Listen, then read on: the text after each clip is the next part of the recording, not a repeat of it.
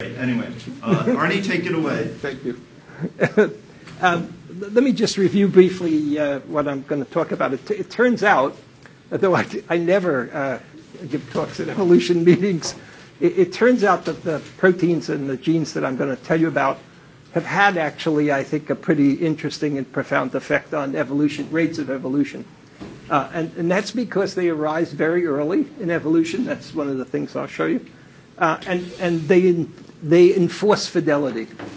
Right? So they're very anti-Darwinian in the sense that they actually kill germ cells at high rates when there's damage, when there's stress.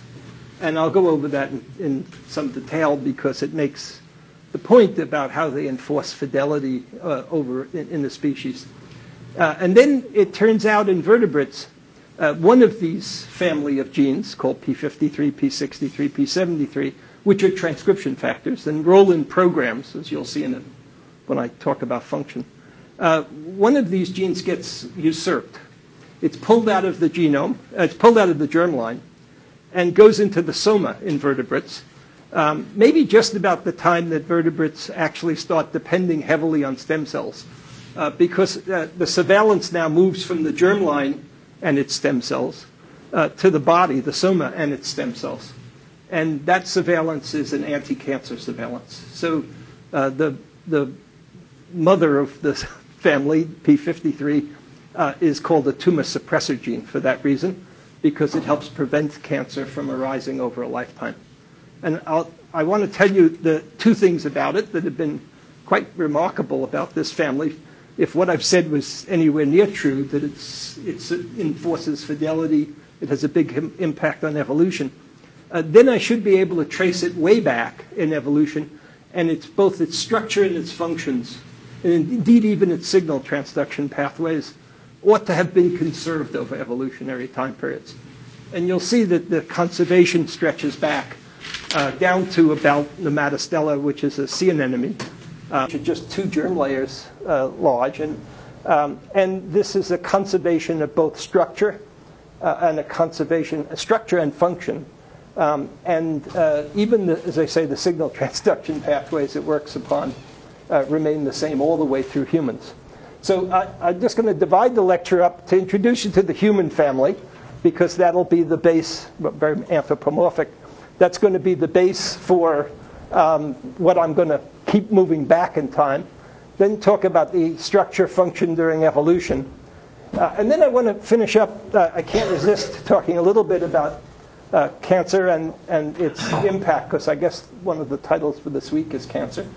I want to talk about clonality of cancer, and in particular, once you can determine how many clones give rise to a cancer and the competition between clones, you can actually, if you can really do that accurately, which you'll see in a minute, we take advantage of a very favorable system to do, you can actually calculate a mutation rate in the absence of ensuring fidelity, in the absence of p53. And so that gives a somatic mutation rate that tells you why this is really a tumor suppressor. And so I'll finish up with that. That's all about the immune system, and I'll try to take you slowly through the immune system because that's more complicated than it needs to be. All right, so let me start with humans and structure and function of the p53 family. There are 3 genes that we all have, and they have a very large diversity of function. They're shown here. Let's see what's best. I guess I'll go on this side. Thank you. So in humans, there's a gene called p53. That's the tumor suppressor. p63 and p73. And their domain structures have been remarkably conserved. In fact, you could see the exact same domain structures right down to Nematostella and through flies and worms and so forth. Because it's a transcription factor, it has a DNA binding domain, and the amino acid identity and position is in those 3 different genes is about 65%. So these guys are really clearly closely related.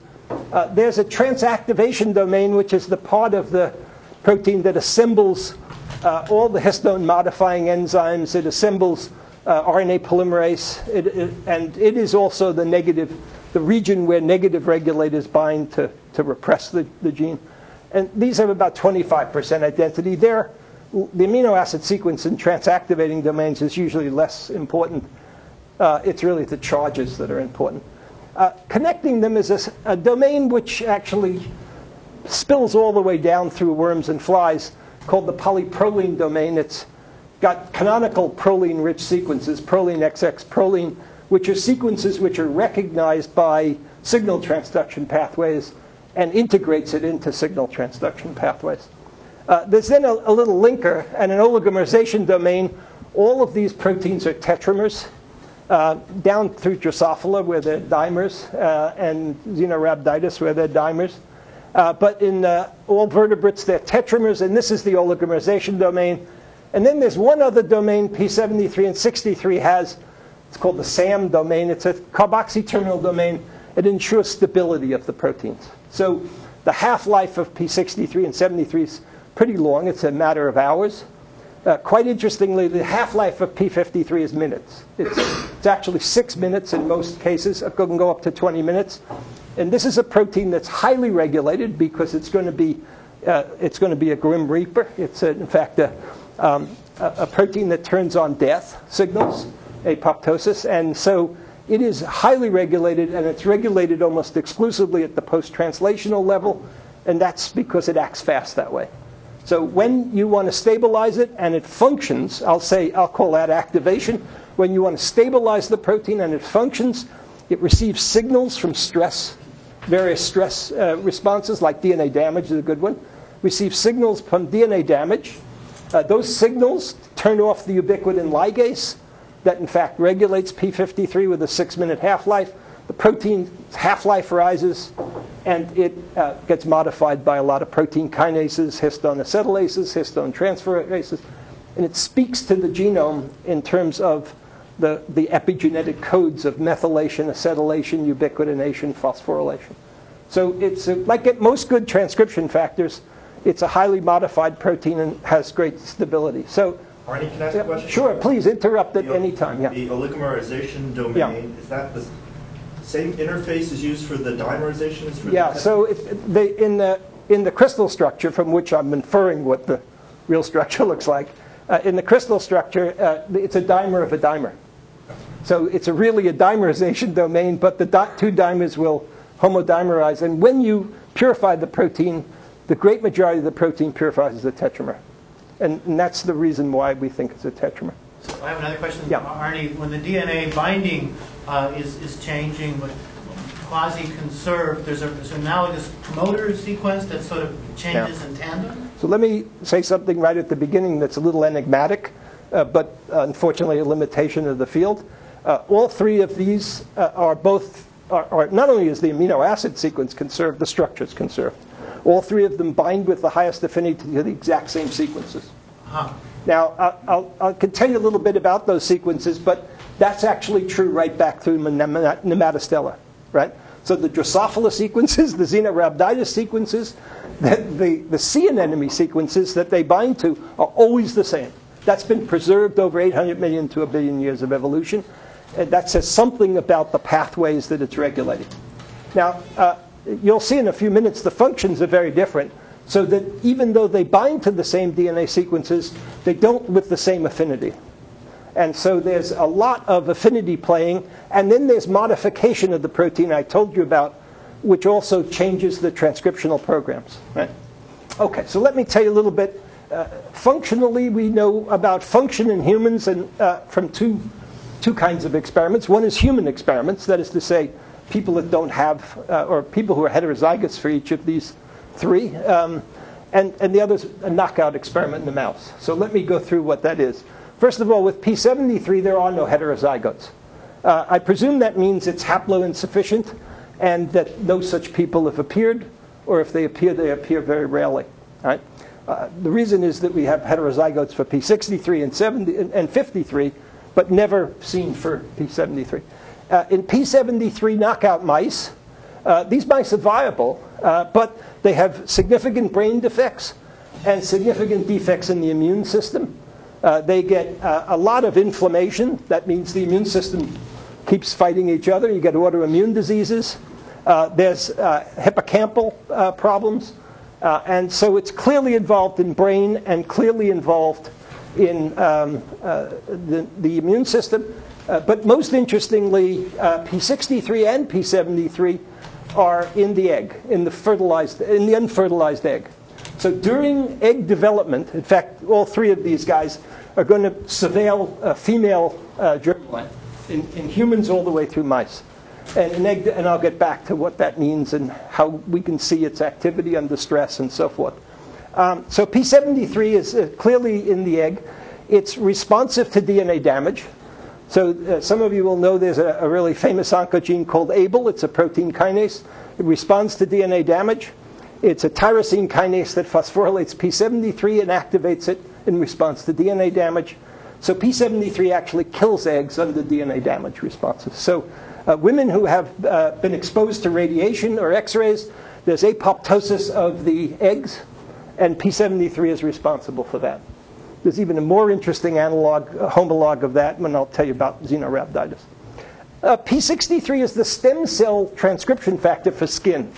It makes all of your squamous epithelium. So humans are born with significant defects.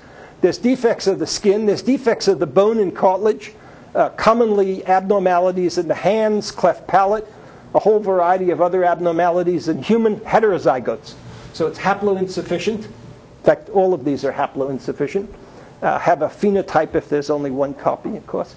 And deletions are only lethal, right? Yeah, this is lethal. You'll see why. It's lethal in mice. So when mice are born without skin, the first thing that does is they dehydrate very rapidly, and the second thing is they get infections. But it's not only the skin outside, it's the whole lining of the alimentary canal, so their ability to absorb is poor. They've substituted columnar epithelium for squamous cell epithelium, essentially. So this is a real critical stem cell for skin. It's absolutely essential for egg development. So it's also a stem transcription factor in egg development and in the ovary. And so p63 and 73 are really important in the female germline. As far as we can tell, it's not expressed in the male germline, either in humans or in mice. And so it's left the male germline, you'll see, back in the male germline and lower organisms, but not in humans. p53 is really quite a different kind of animal. People are born looking apparently quite normal who have heterozygous p53, but they will develop tumors over their lifetime. Those tumors will develop at a young age, so there's significant reduction in age of tumor genesis, and they can have multiple independent tumors, as many as 5 or 7 tumors over a lifetime of different tissues. Those tumors look like they're surveilling, p53's absence looks like it's surveilling stem cells, because at birth you get adrenal corticocarcinomas. You see that very early within the first year, and that's a very active tissue.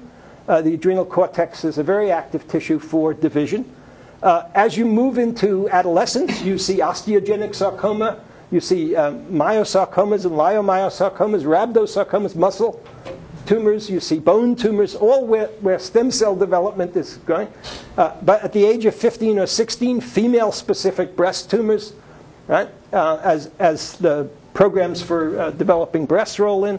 So it looks like for life it's developing, it is hitting especially active tissues that are dividing. Now, the extremely interesting thing happens late in life. The penetrance of this mutation, one heterozygotes for p53, is about 93%. So about 7% of people that are heterozygotes don't develop tumors. As they hit 60 and 70 years of age and have not developed the tumor but are heterozygote, have the exact same allele as other people maybe in the family, right? They actually start to have less tumors than the average population. So they are actually, they'll go all of their life. There are people who are 90 years old who have never had a tumor, and their rate of tumor genesis is actually below the population in general, suggesting that the surveillance is not needed at very old ages, and that maybe that's a reduction in the stem cell abilities to the point where this is not important in surveillance at later in life. I think you said this, but double deleted p53 is lethal? So double deleted p53 is a viable mouse, but you'll see the mouse gets tumors, at a very early age, at 3 months. Mice live 2 years, so 3 months is a teenage mouse, sexually mature but teenage mouse. The tumor it gets, you'll see, is a thymic lymphoma. That's a T-cell tumor, and that allows us to look at clonality, and I'll talk about that toward the end. Right? So for you, really, so here in California, it's not sunny, but it will be, I presume. I hope. I come from the east. A simple thing that happens, you can see this happening. If you go in the sun, right, and you get you get X radiation, or you get UV radiation of the DNA in your skin, p53 activates and kills the skin cell. So it's responding to DNA damage. It responds to mutations. It responds to telomere shortening. It responds to a variety of gymnastics of DNA damage. It doesn't matter what kind. Could be gamma radiation coming through the cosmos, breaks, single, double-stranded breaks. It always responds. By responds, I mean half-life goes way up. It rolls in a program of transcription, and it kills the cell, apoptosis. It also can throw the cell into senescence, which is a permanent non-dividing state, but alive. Or it can throw the cell into cell cycle arrest, repair the damage, and let it continue. But skin in particular is sloughing off all the time. And so that response protects you against the sunlight, right? And peeling, which is a response to too much sunlight, is actually a p53-mediated apoptosis in the skin. So that happens in your gut, that happens in your lung, that happens to all of the tissues of your body, and it's protecting you against mistakes, right? Because the mutation rate goes up almost 1,000-fold if you try to replicate damaged DNA, right? So it's enforcing fidelity by death, right? And that's its major function as a tumor suppressor. But it has evolved, a very long time ago, a wide variety of responses to stresses. So I'm going to just list a few. Hypoxia. If you have on the hypoxic conditions, it will respond and kill, right? So after stroke, ischemic diseases, a whole variety of things like that, it is the major protein responsible for cell death in the brain or in the nervous system. Right? Sorry, forgive my ignorance. Hypoxia is a pressure? Hypoxia is the lack of oxygen. Lack of oxygen. Yeah. Glucose deprivation, so starvation, right? In fact, glucose deprivation is really quite interesting. Anorexic women, most anorexics are women. Anorexic women who don't take in enough glucose, right, stop menstruating. They no longer ovulate, right? They have apoptosis of their eggs, right? And when these anorexic women have apoptosis of the eggs, that's a p73-63 response to a lack of nutrients, right? Xenorhabditis, which has the same p63-73 homologue in the eggs, right? Xenorhabditis, when it's mature, it's past the Dowa stage, it's a hermaphrodite, so it's going to lay eggs, right? They may be self-fertilized or not, right? If you starve them for bacteria, right, you get apoptosis of the eggs. Now, this is evolutionarily a wise strategy. You don't want to lay fertilized eggs into a barren environment. And so they'll kill the eggs instead, right? And that's exactly like anorexic women. And in fact, you'll see they use the exact same signal transduction pathways to do that in eggs, right? So there's a long preserved function of these molecules which bind to the same DNA sequences, have the same structure, and have the same functions, right? And those functions are germline, heavily female germline, right? Although in Drosophila you see males. So here's the Drosophila p53. The way from here on in, you should realize that what is really highly conserved is the DNA binding domain. As I say, it binds to the exact same DNA sequence, whether it's Drosophila or Xenorhabditis.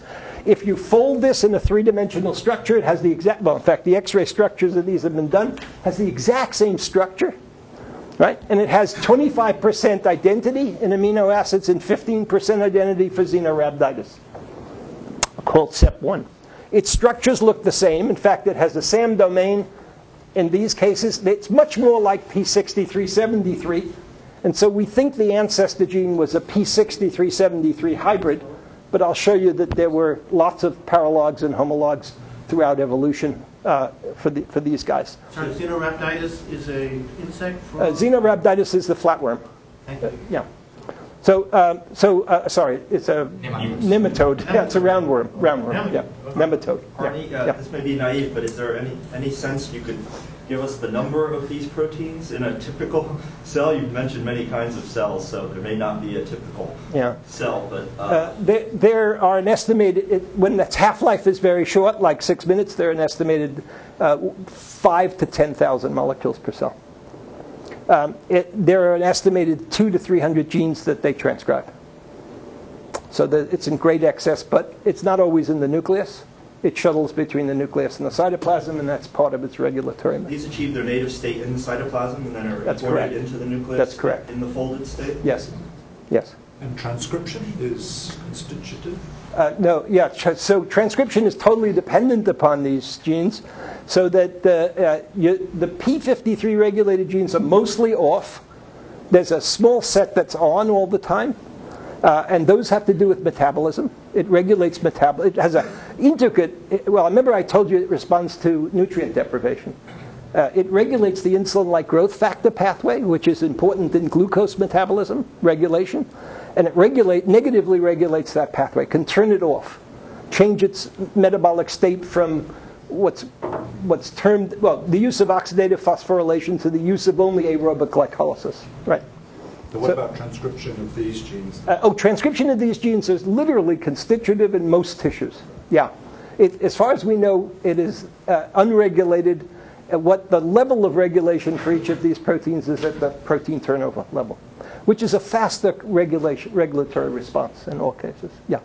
So, given these numbers, it suggests that the binding domain can tolerate quite a bit of mutations. Yes. But sort of yeah. So you're right. So the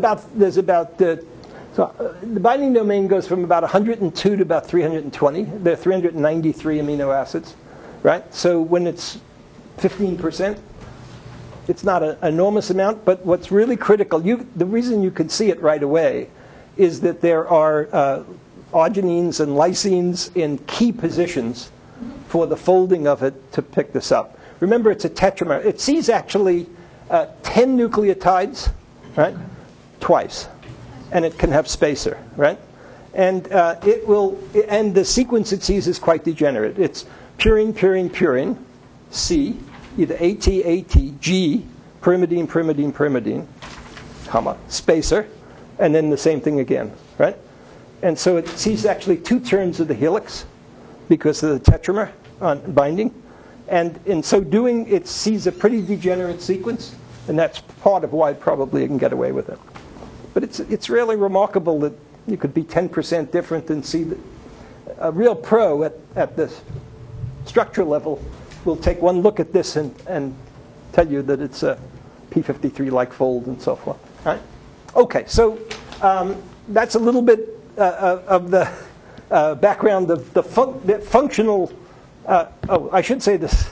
In both Drosophila and in Xenorhabditis, the only place this p6373 homolog is in fact in the germline. So it's in both sperm and eggs. So if you took a male fly, irradiated it, it would stop making sperm, just like a human would, stop making sperm because there's been a round of apoptosis in spermatogenesis. And that round of apoptosis clears out all of the defective chromosomes, and then it starts up again as spermatogenesis proceeds without the DNA damage. Right? So it is a protection against radiation damage. Again, in humans, it's responsible for all the death in your bone marrow.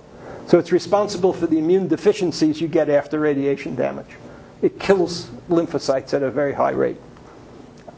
Okay, so, and as you'll see, for instance, the molecules downstream of these transcription factors that it activates by transcription are the same molecules this guy activates by transcription that leads to cell death. So it's really a tremendous conservation over that 400 million years. Okay, this is not totally meant to be read. This is just a nice evolutionary map all the way from yeast at the bottom to the chimp and humans at the top. And it really was done only to ask the question, this all comes from sequence data. So what you go back into the NCBI and you get all the sequence data and you ask the question, how many genes are there that are p53, 63, or 73 like, right? and you continue down. First of all, there's a very striking transition round about the bony fish. So round about bony fish, you can see P63, 73, and 53, and you can tell what they are right away.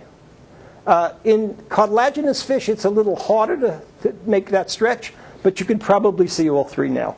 The only cartilaginous fish, it turns out, to have been sequenced is the elephant shark, which is a little bit of a strange shark. So I don't know that it's going to hold up in all cartilaginous fish, but suffice to say, you can see all three there. And it's probably somewhere back here at the lancelet here, or the sea squirt, where there's only one homologue, where you only see one if the sequence is good enough. But here we're at the edge of how good the sequence is, how well it's annotated, and so forth. So you really have to search it. But suffice to say, somewhere around the early vertebrates, and between cartilaginous fish and bony fish, all three genes arise.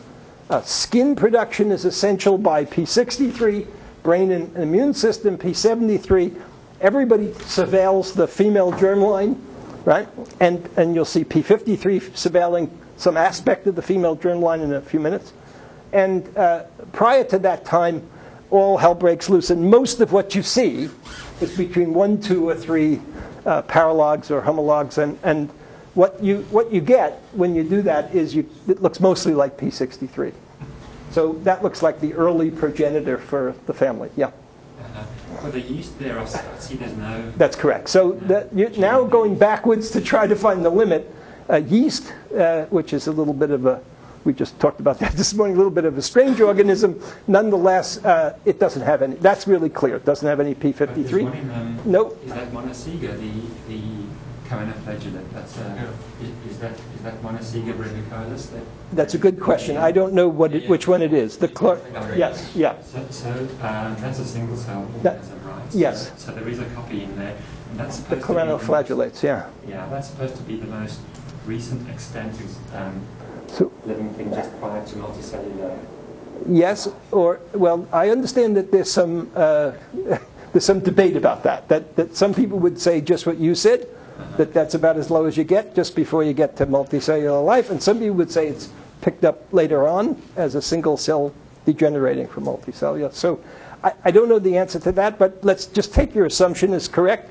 That would be the start of something in the choanoflagellates. Yeah. What are your thoughts then on the reports that you read about a P53-like gene entamoeba histolytica? Yes. So that's right on the edge of the kind of, I'd say, statistics that you'd like to use, but it could be a second example of a single cell, right? There are the question of whether single cells will commit suicide for beneficial purposes for the population, right, is open to question and open to interesting discussion. And whether or not it's a P53 mediated effect or P53, in both the entamoeba and the choanoflagellates, there's no functional data about what it does. The first guy that we have really good functional data with is this sea anemone, and I'm going to tell you about that in a minute. All right? So that's the only reason I would say people have to settle down and really start to get at function if structure is ambiguous, and that's where it is right at that edge. Right. Nematostella? Yes, that's Nematostella. Yeah. So Arnie, what's with the squirrel and the alpaca? They don't have. They no, the squirrel and the alpaca has not been sequenced sufficiently. That's they probably. Yeah, I think everybody has to have it unless they really are heroic. And see squirrels with tumors running around. No, that's true. I think that it's all a matter. This is a great example of how you're only as good as your sequence data, right? But the point we try to make is it's probably somewhere in here in the vertebrates. It's really homogeneous, and before it's drifting around. And we've only got 3 examples functionally. I'm going to tell you about them. They're Drosophila, Xenorhabditis, and the fly. All right? Since you didn't mention it, I assume the other yeast. So that's right. Fission yeast don't have it, right? And bacteria don't have it. If you do any prokaryotes and look for something like it, you don't see it. So plants do not have it either. And plants do not. Okay, that's interesting. So I've been wanting to know that for a long time. All the way down to algae. So there is no p63 in any other eukaryotes except for those here? And guanoflagellates have one p53 and another p63? Yeah, the reason why that's too strong a statement is this depends totally on who's been sequenced, right? This is just a sequence exercise. For sequence eukaryotes, there is nothing. The entomiva one, it's not very clear. It's not very clear. One of the things we found is we once wrote an article where I spent a long time sort of saying you're only as good as your sequences and so forth and so on. And it really turned out to be true because you could update that article every 5 years or 3 years and you get a whole new group that has it, right? That you didn't know because it wasn't annotated properly.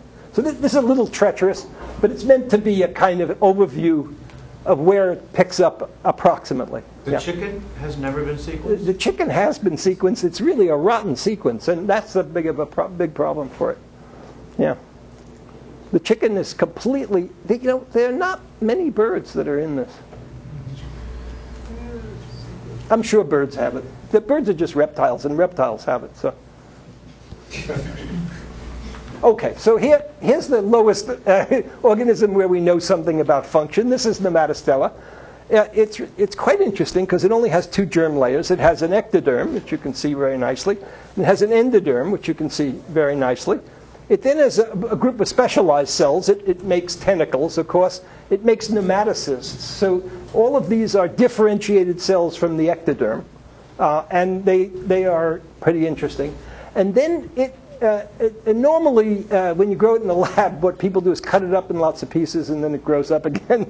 So it completely regenerates itself pretty nicely. But when it wants to diversify, it has a germ cell. And the germ cell is either an egg or a sperm, based on some criteria. I don't know exactly where the germ cell is, but it's commonly in the ectoderm here. It will specialize into an egg, and it will shed.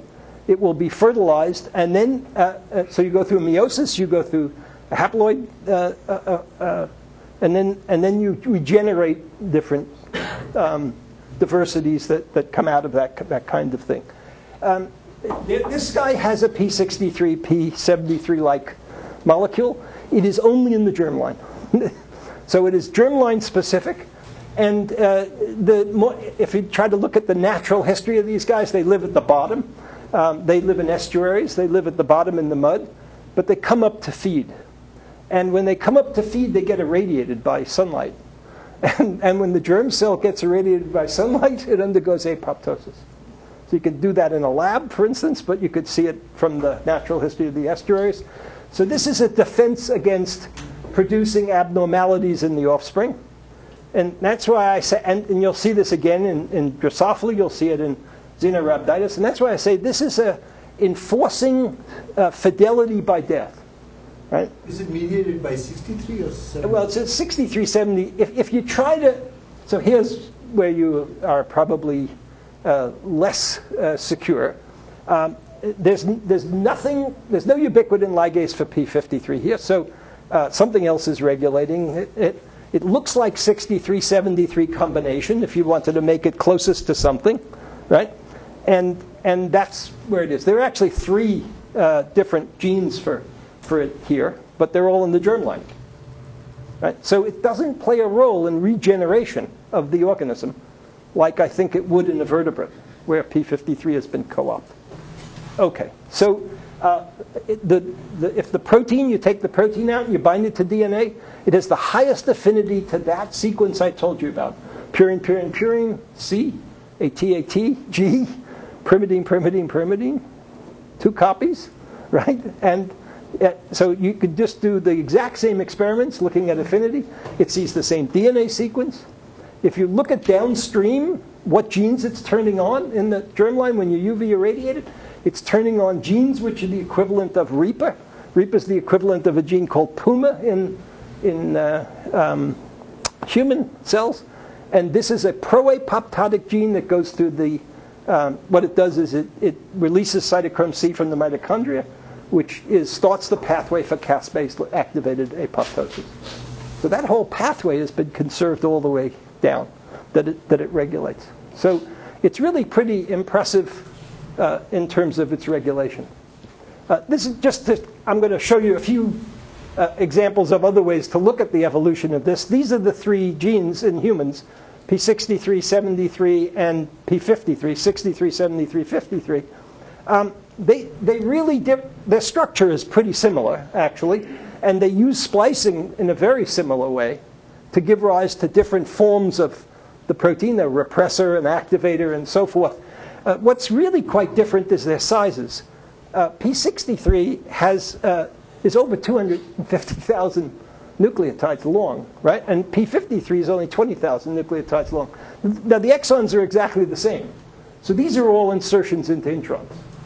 And this differentiation happened from the fish on, somewhere cartilaginous to us, bony fish. And as you'll see, I think it was that P63 and 73 were the precursors that come out of the invertebrates to the vertebrates, right? And so it's a reduction in the intron spaces that are found here. That has a net effect of speeding up transcription rates for the protein and probably increases the amount of protein in the cell. So how big is it without the introns? The exons give you a protein of 393 amino acids. So you multiply by 3, so there's about 1,000 nucleotides. So, yeah. And why is the 250,000 or so nucleotides for P63 conserved in humans even that long? Yeah, that's a good question. Why have they got rid of it? Well, we don't recombine now. I mean, even most of this is junk that you see in the, I mean, it's ALU sequence. I don't know junk. I'm getting a horrible argument here with some people, I'm sure. Most of it is ALU sequences. They're insertions of retroviruses. There's been pretty big invasion of retroviruses over this period of time. And maybe it hasn't been as long a time for P53. Well, you'll see in a while how the rate of evolution of these three genes is tremendously different since fish. That one of them is being repositioned, and that's P53. And the other guys are fixed. And the guy who's fixed the most is P63. And I think it's because you don't mess around when you make skin, right? So somewhere around the fish they make skin. They make scales, but they make skin, right? And you don't mess around with skin because that means you start to change the nature of skin, and that's pretty dangerous stuff, right? Sorry. Yeah. Do I understand correctly, Greek letters are alternative splice variants? Say again. Yes, these are alternative splice areas. But so I'm looking at the 73 and 73 on the right this side. gamma delta beta. Oh, yes. The carboxy terminus actually.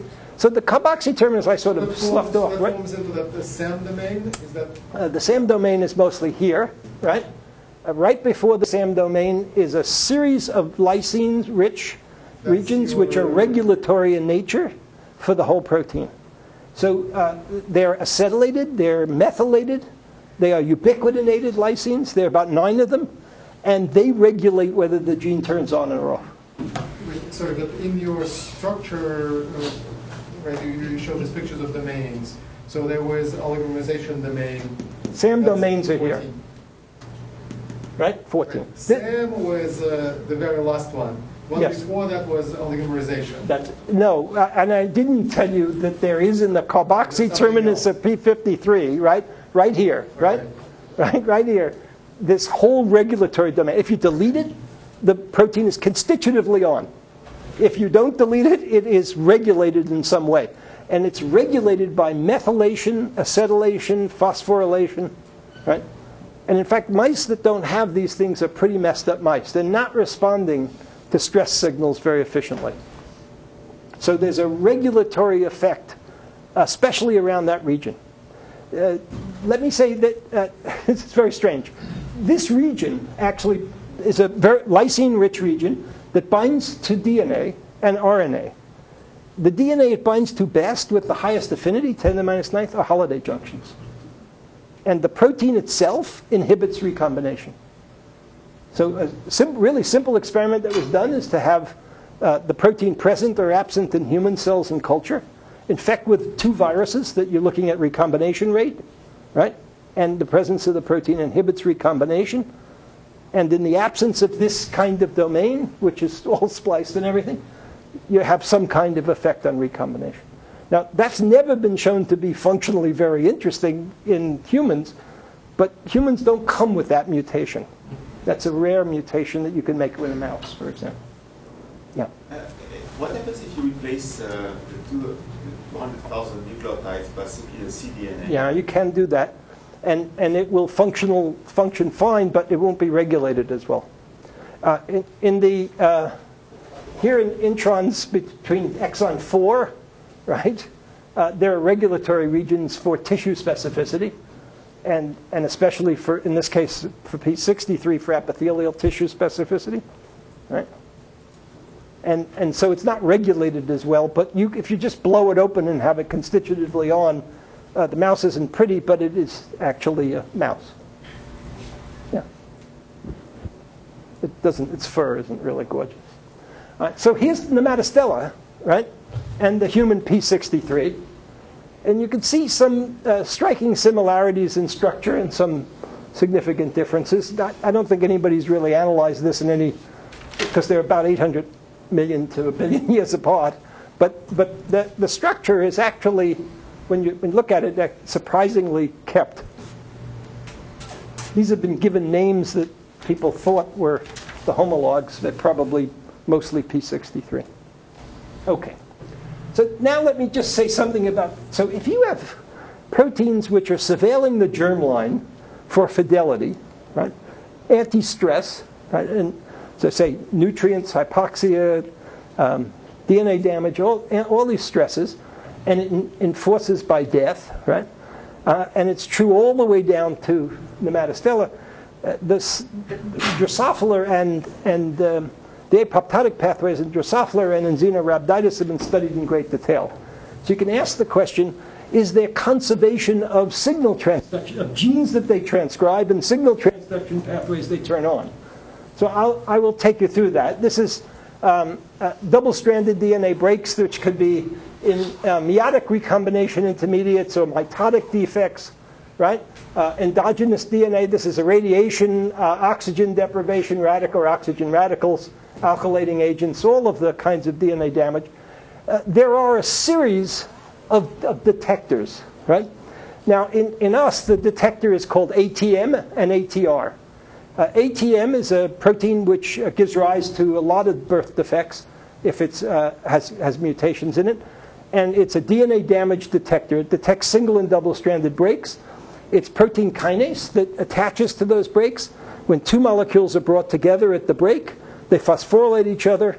And then they phosphorylate another protein kinase, which phosphorylates a ubiquitin ligase that regulates p53. Right? So that's the signal transduction pathway that you see. And one of these guys is a homolog of ATM, right? And then there's an effector kinase, and then there's p53, right? And EAGLE1, right, is PUMA. PUMA is the gene in humans. PUMA and NOXA are the genes that take out cytochrome C from mitochondria that interacts with a caspase called APAF1. And then there's caspase 3 and caspase 7 and caspase 3. And then, bang, you get apoptosis. That's the exact same pathway. BCL2 is an inhibitor of apoptosis, right, which is turned off by p53. And what's turned on is the positive regulator of apoptosis, right? And there's even a cell cycle progression or cell cycle arrest. And this is APAF1. This is the BCL2, APAF1, caspase homolog, apoptosis, right? So in worms and flies, in flies, the gene that p53 regulates is called REAPER. REAPER was the first gene found that was pro-apoptotic, and it's in the germline again, right? So this is independent of which phase of cell cycle you're in? Or so at some point, BRCA1 no, it's well, it's mostly in the meiotic process. So I don't know if it's the first meiosis or the second one or where it's acting, but any kind of damage will result in no eggs, right? And no sperm in Drosophila. How is the nutrient deprivation signal? Yeah, that's a good question. Yeah, so it's I can tell you how it's done in humans. I don't know how it's done in the worms. So in humans, there is a protein kinase, right, which senses AMP, right? Now, so it's called AMP kinase, And you build it up when you're not making ATP. You're not making ATP because oxidative phosphorylation has been shut down, right? And the net result is that the ATM kinase activates. It actually turns on a set of GTPases which regulate a G protein, which turns on a protein kinase that then signals to p53 that all hell is broken loose. Very different. It does not rely on well, DNA. That's the insulin-like. I went through the insulin-like growth factor pathway. This guy has an insulin-like growth factor pathway, but isn't using it quite the same way. This guy's. I'm not sure how it's getting its nutrients, of course, from bacteria, right? And it's probably then. I don't know how much glucose he gets from bacteria. She gets from bacteria, or they get from bacteria. Some hermaphrodite, right? And then what the major amino acids are that it seems to be using to run, right? But it's a nutrient depth. If you're starved for those bacteria, that's when you get this apoptotic pathway. And there is no simple AMP kinase that you could find in this organism here. But it's not indirectly affected through DNA damage? No, it doesn't appear to be. No. You can never prove there's no DNA damage. The problem is that what is known is that as soon as AMP levels reach a certain level, it activates that kinase. And that's a pretty interesting kinase. It's surrounded on either side by tumor suppressor genes, and it is a major player in diabetes. So inhibiting that, metformin activates that kinase. Right? So one of the diabetic drugs works right on that kinase. So it's a big player. Over there. Yeah, sorry. The activation of these different responses repair cell progression or apoptosis, is it probabilistic or does it depend on the level of damage? Or? It's probabilistic. A certain amount of sperm or eggs will escape. Abnormalities in the offspring are often seen, right? So in a knockout mouse, right? So just to do the homolog in a knockout mouse, females are producing female offspring with abnormalities. Okay, I'll come back to that one in a slide or two, where you can really see something that happened. I don't know. I'm going to guess 50,000 years ago, when a polymorphism came into the p53 gene that's absolutely essential for implantation of the egg into the ovary, only in Caucasians, or Caucasians and Asians. It's really it completely narrowed the haplotype structure of the gene. So here's by the way, Abel, this is the Abel I told you about. Nutrients must come through this, Abel, because that's the thing that's activated by DNA damage and nutrients activation in humans. So nutrients may come through Abel, and it's using the same protein kinases using. So the take-home message in the rough sense is the tremendous conservation of pathways, of DNA binding, of structure, right? And this fact that it enforces fidelity is really quite an interesting tension against Darwinian movement to give rise to diversity, right? And by keeping it's part of keeping the mutation rate where you want it, right?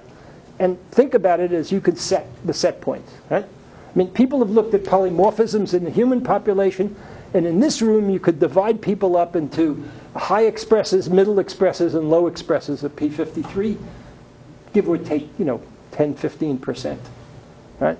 And this, because there's a lot of overlap in the distributions, right? So there is diversity in how you use this fidelity factor. And that may have an impact on cancer rates, and it may have an impact on germline diversity, right?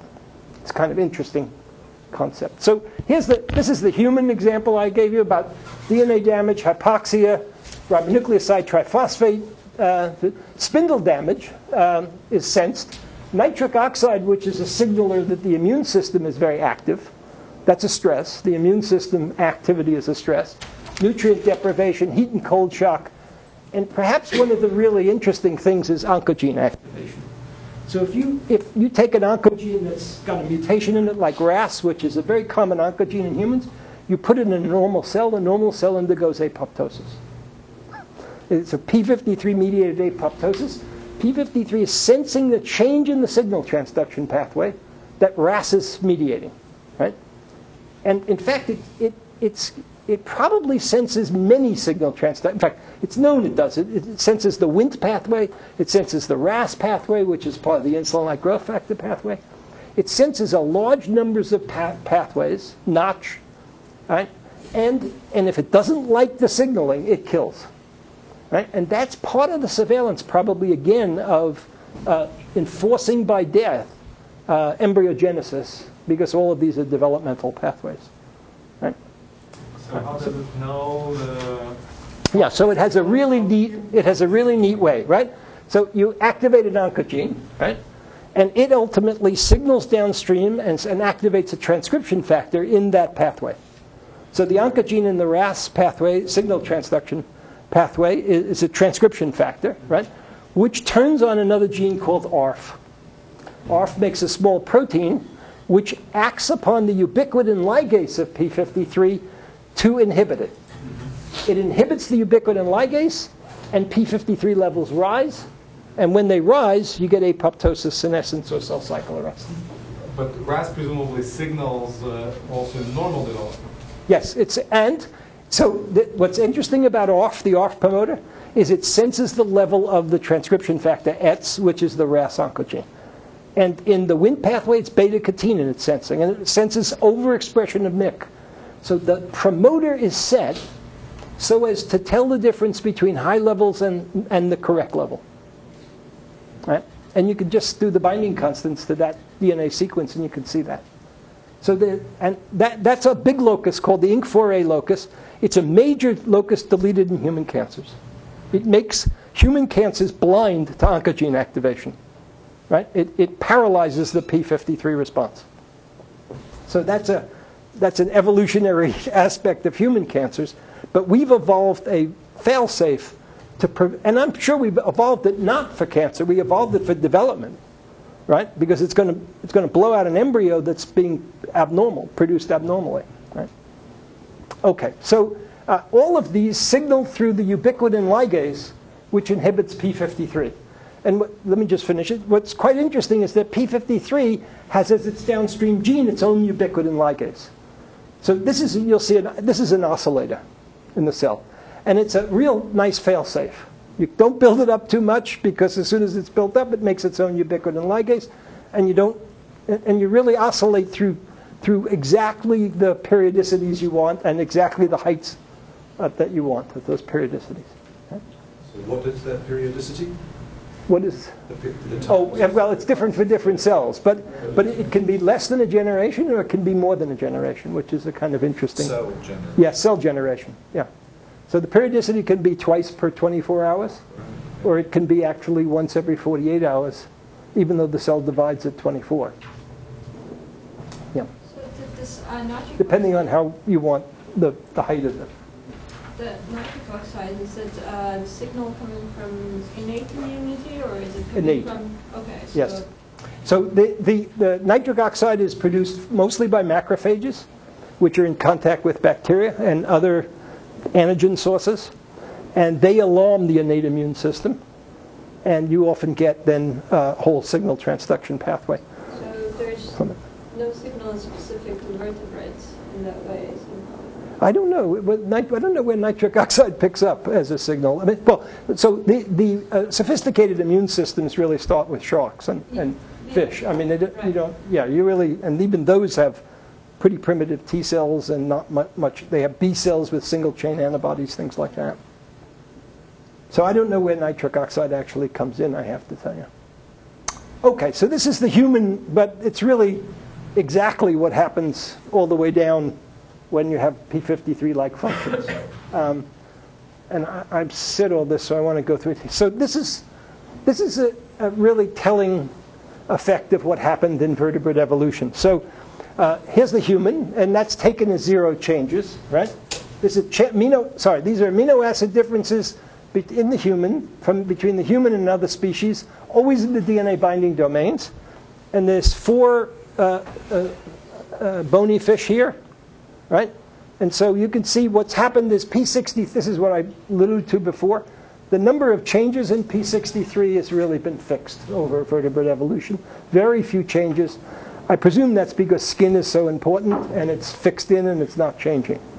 P73 is intermediate to that, but there's been an enormous number of changes in the DNA binding domain in P53, and that's what's led to this kind of hypothesis that the ancestor is 6373. It then splits into 6373 here about the bony fish. These guys change little, but this is a readaptation from the germline into the soma.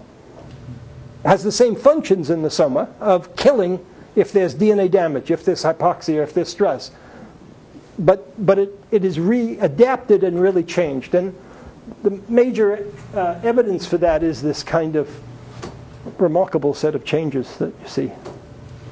So how do you know that that's just not, I mean, you're going to do yourself more harm with problems in the germline than in the soma, so how do you know it's just not relaxed selection on P53? I don't know that. I just know that it no longer is in the female germline. I know that anything we've done it is in the male germline, but anything we've done to look for abnormalities, let's say in copy number variation, in mice that for 20 generations had no P53, we don't see an accelerated copy number variation. Everything we've done is that it's no longer really surveilling the germline, with one exception I'll get back to. It's not the germline, it's surveilling development, right? And yet it's in the soma, and its phenotype, right, is somatic. It's the cancers, right? So that's the reason for the hypothesis, but I can't eliminate what you've said. That's always that's always the quandary. But can you transfect between, let's say, zebrafish and fugu and see if it's also? Yeah. So yes. So human gene has been put, P53 gene has been put into Drosophila, and it works. It works in response to all these stresses and things like radiation. Well, mostly radiation damages. Not P53, but 63. Does 63 work down all the way back? So 63 has really changed in its properties. No, I mean before this, right? Yeah. It is surveilling eggs and nothing else in humans. Eggs, and it's a surveiler. After that, it is promoting the transcriptional program to make skin, right? And 73 is promoting the transcriptional program to make hippocampus, right? So you mess up a fly when you put 63 and 73 back in, but if you put 53 back in, you don't. So functionally, they may all be like what 53 is adapted to, right? But they look more like, structurally, more like 63 and 73. Okay, so that's where we are, and I just want to finish up with a curious observation that was made. Yeah. So getting back to Michael's question, but presumably there's also a fair bit of data on polymorphism.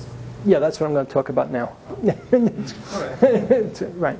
So when hap maps started to come out, we just took a quick look at the hap map structure, and this is this is pretty old now, but it's hap map phase 3, right?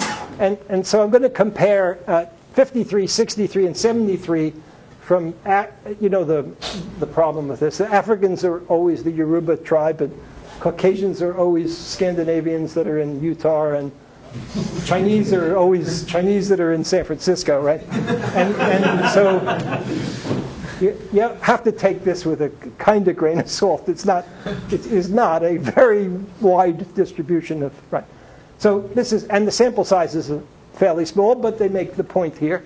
The number of SNPs that were in each sample, this is not surprising. Remember, the 63 gene is a very large gene. Most of the single nucleotide polymorphisms are in introns. The introns are extremely large, 250,000 nucleotides versus 20,000, and 73 is in between, right? And then you get a number of haplotypes you can calculate roughly. And then you can get a haplotype index, which at 1.0 is a maximized index for recombination between the different haplotypes, giving rise to diversity, right? So it's pretty clear that 63 and 73, this is human, of course, and they have been optimized for diversity over the period of times that they've evolved. What was quite surprising is while Africans are not so diverse here, Caucasians were surprisingly restricted in their diversity, and Chinese were somewhere intermediate, maybe not so restricted. This doesn't correct for all the problems with SNP chips, which is they're made to be variable only in Caucasians mostly, and less in Africans because of sampling biases. So it's not clear how to interpret this thing. Oh no, well, this is quite a significant difference, right? But you're right, they're biased, and I mean, everybody in Utah is probably related to each other. Well, I'm going to. They are. Well, they all have this. I hate to say it this way, but they all can have the same father, right? I mean, they're more than related, right? But let me say that this is held up outside of Utah. I can tell you that. I can tell you that for sure, because we did it with graduate students and postdocs on the floor, and actually you could see the same kind of restriction in the haplotype index, right? And that's you still have the problem with SNP chips being what they are. That's what you use, yeah. Just to make sure to understand, when you say haplotype diversity 1, it means, for example, in the case of it means you get a maximum number of recombinations between SNPs so that you actually generate all the diversity you can through recombination, which means there's been a lot of time between fishes and us to give rise to that, right? Didn't you say that 63 and 73 are much longer genes? Yes. So they're probably long enough to, I mean, you're basically saying that everybody's a heterozygote, right, at haplotype level. So you expect those to be higher just because the gene is longer. So you're seeing linkage to no, here's what I'm going to tell you. So I'll finish the argument and then we can come back to discussing whether or not these numbers are worthwhile, right? So we interpreted this as a restriction in the haplotype in Caucasians, right? And so we looked for that restriction in the haplotype of Caucasians, and we found that at codon 72, which is out of 394 codons, a coding SNP, right, where Caucasians were mostly arginine and where Africans were all proline, right? And that's a pretty interesting SNP because of proline arginine. We could actually show that the arginine SNP transcribed certain genes at higher rates than other genes. The gene that it transcribed in particular was a gene in the uterus called LIF. Now this is human uterus and mouse uterus, right? And LIF is absolutely essential for implantation of the embryo, the fertilized egg, right? So we took that as a positive selection, right, when you had arginine in the Caucasian background. It's not, you don't have arginine in an African background. There's no evidence that there's any reproductive impairment in Africans, right? So it's a background effect. But in arginine, you made twofold more LIF, right? In the knockout mouse, you don't get good implantation, right? So the mouse makes about 8 or 10 eggs, and 2 of them implant, right? And so here, we went to fertility clinics, and we found the same thing. Caucasians with proline, right, were showing up at the fertility clinics. The way they got around the problem was they implanted 8 or 9 eggs, of which 2 or 3 took, right? The way you can really get around the problem is give an injection of LIF. In the mouse, when you do that, right, and here's the phenotype, I think. In the mouse, when you give an injection of LIF, right, you implant defective embryos, and you start to see defective offspring. So we think that this increase in LIF, right, gives you good efficiency, but you're still surveilling, right? P53 is still surveilling those signal transduction pathways which are bad. Right? If I understand you, that mutation decreases fertility. It decreases fertility in Caucasians. Yes, so why is it purged? Because it's too new? It's about, it's at a time after humans migrate out of Africa and migrate into Europe, right? That's about 30,000 years? I don't know. And it's too recent to have been purged from the Caucasian Well, it's pretty purged now. I mean, it's about 15% of the proline allele is in this room, right? I think I don't know. I mean, it could be that the heterozygotes have some advantage. I don't know. It's a good question. But it led us to, actually, what was nice was it led us to demonstrate that there is an advantage for implantation. So p53 has another function, and that is at implantation in the female developmental system. Okay. So is that coding SNP, is that in linkage disequilibrium with other SNPs? Yes. Yeah. So it's maybe not the effect of this thing alone. Oh, I don't think it is, because I remember I've said this had to be due to genetic background effects. Yeah.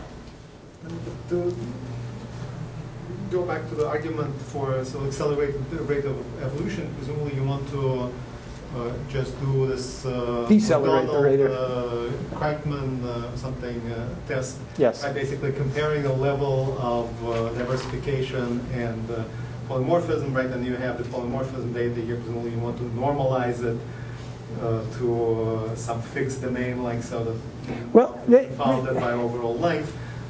And at least in the mouse, which is the only example we have, right? So I'll get back to the human data in a minute, but they won't give us the data for, you'll see why in a minute. But in the mouse, the offspring that you have that are surveilled, no longer surveilled by p53 because it's not there, don't reproduce.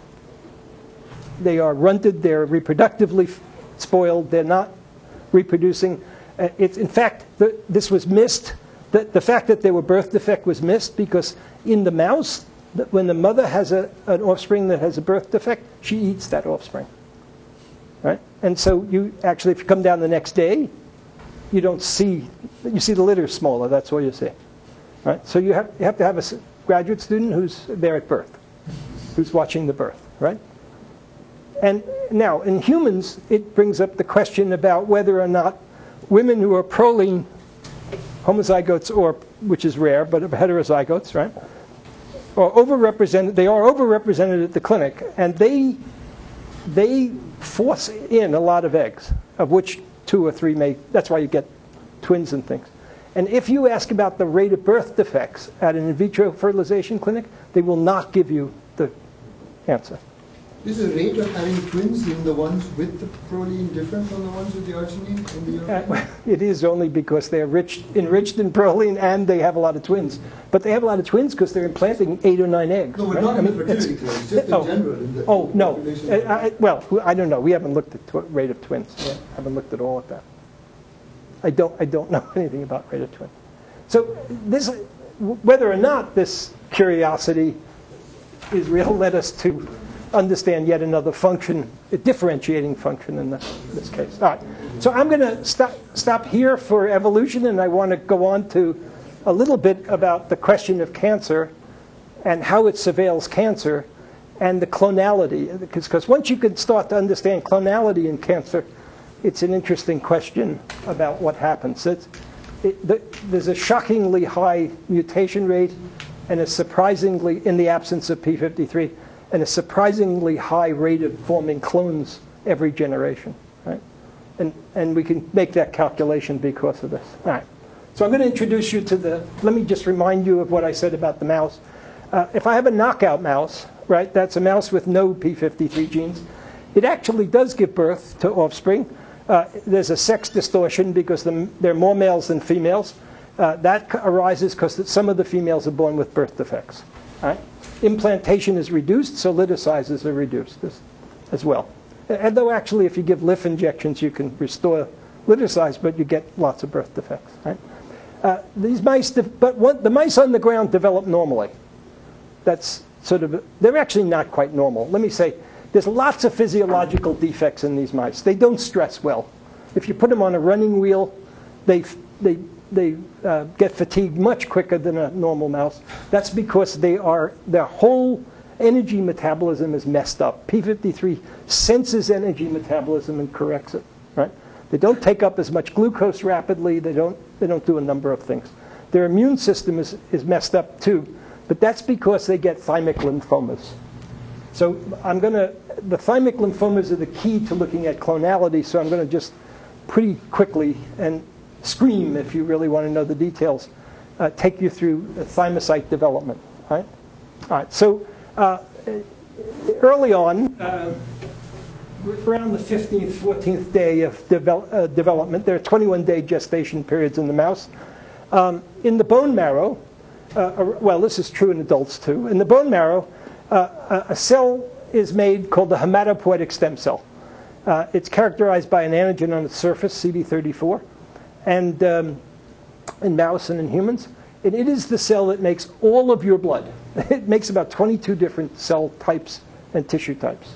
And it's a pretty interesting developmental cell. It is a true stem cell.